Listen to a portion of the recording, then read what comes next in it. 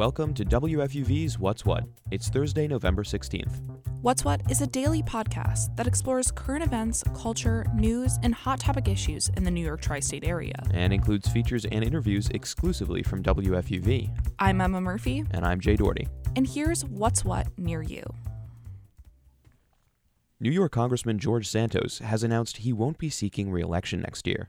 This comes after a scathing report claiming Santos broke a number of laws.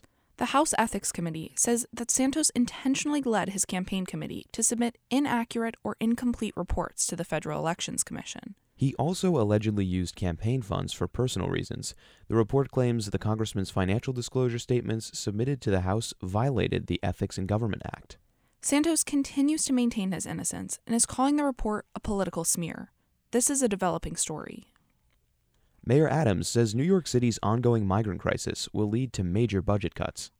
Adams is proposing a 5% cut across all city agencies, even the police and fire departments. The FDNY will likely see a $300 million cut, which would put an end to all after-hours training sessions and overtime spending. Mayor Adams says the expense of housing and aiding migrants is the cause for these budget cuts. And even with the extra money going towards migrant relief, funding for these services is expected to decrease by 20%. If the city doesn't receive more aid from the federal government, Adams says similar cuts will need to happen again in the upcoming winter and spring. Thousands of Starbucks employees are on strike, but only for today. This is the second year in a row that Starbucks Workers United has organized a protest on the company's Red Cup Day, a promotion where Starbucks sells reusable holiday cups. But unlike recent union movements, this one likely won't affect the entire company. Last year, many of the stores on strike remained open because management replaced the unionized striking workers with non-union employees and managers. That will likely happen again this year because of how close a lot of Starbucks stores are to each other. The union says even if the unionized stores stay open, the picket lines allow them to get their message out to Starbucks customers. A new report says the e-bike service City Bike is increasingly unreliable, especially in communities of color. That's the finding from a review conducted by the City Comptroller's Office. It says that since Lyft took over the company in 2018, there's been an increase in stations and riders, but maintenance on the city bikes has gotten worse. And in minority neighborhoods in the Bronx and Brooklyn, bike stations were empty more than 20% of the time this past summer. But Lyft says they're planning to double their e-bike numbers by the end of 2024. And the Department of Transportation says it will try to make this distribution more equitable. The largest ever seizure of U.S. counterfeit goods has resulted in criminal charges. 2 individuals are facing charges for trafficking counterfeit handbags, shoes, and other luxury goods valued at over $1 billion. The trafficking allegedly took place at a New York City storage unit and other locations between January and October of this year.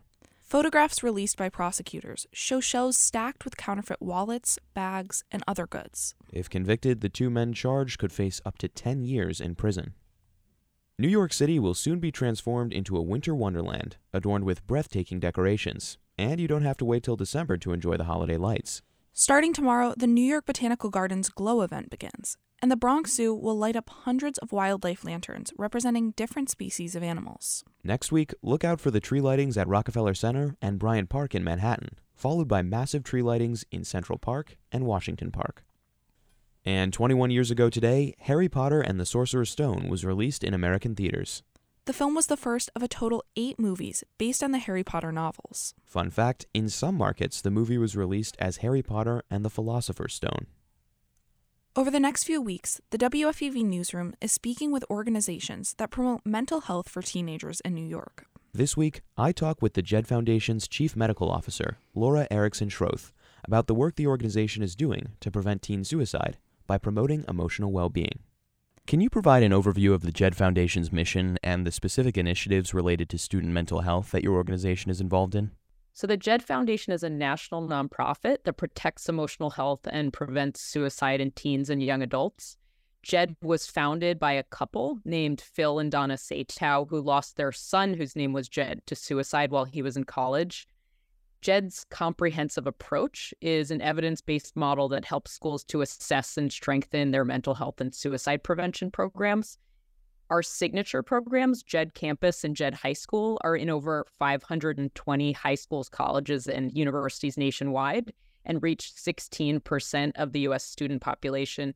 And we recently entered a partnership with AASA, the Superintendents Association, to bring our comprehensive approach to pre-K to 12 school districts nationwide. How does the JED Foundation address the mental health needs of students through after-school engagement and mentorship programs? So at JED, we focus on impact. We make sure our programs work and that we're continuously updating them based on new research. We have a JED Campus Impact Report that was published in 2020, which is an evaluation of 56 schools that completed the JED Campus program from 2014 to 2020 and shows evidence of improvement across programs, policies, and system change indicators that support and protect student mental health. 81% of JED campuses screen students for depression, anxiety, and suicidal thoughts at campus health centers. That's up from 59% at the start of JED campus. JED offers scholarships every year to one high school and one college student who are doing outstanding work to support their peers' mental health. And their efforts could involve things like raising community awareness for young adult mental health, reducing stigma, encouraging their peers to reach out for support, or creating a community of care on their own campuses. And the two students are also honored at JED's annual gala in New York, and they received the Student Voice of Mental Health Award. Are there any specific challenges or trends in this area that you believe are particularly important to address? Yeah, it's important to address the reality of how young people are doing so that we can understand what work needs to be done. The percentage of high schoolers who report feeling persistently sad or hopeless has increased 14 percentage points from 28 to 42% over the last decade. 10% of high school students attempted suicide in the past year, and suicide's the second leading cause of death for young people 10 to 24. Young people are lonely, and there's more attention being paid to youth mental health on a national level. National mental health organizations are coming together to work on youth mental health. The Surgeon General has had a focus on youth mental health and has been making it a national priority. How can WFUV listeners best support the JED Foundation? If you're a school educator or administrator and you want to bring JED to your high school, college, or university, you can visit jedfoundation.org to learn more or email us at info@jedfoundation.org. Young people and caregivers can learn more about youth mental health by accessing JED's Mental Health Resource Center at jedfoundation.org. And we'd love your help supporting JED through fundraising efforts. We encourage individuals to have DIY fundraisers like movie nights, basketball games, 5K runs, and invite your loved ones to be involved and to donate to JED. Community fundraisers serve a dual purpose of bringing people together to have conversations about mental health. That was my co-host, Jay Doherty, talking to Laura Erickson Schroth about the JED Foundation. For more information about the organization's work promoting teen mental health, visit JED as in Delta Foundation.org.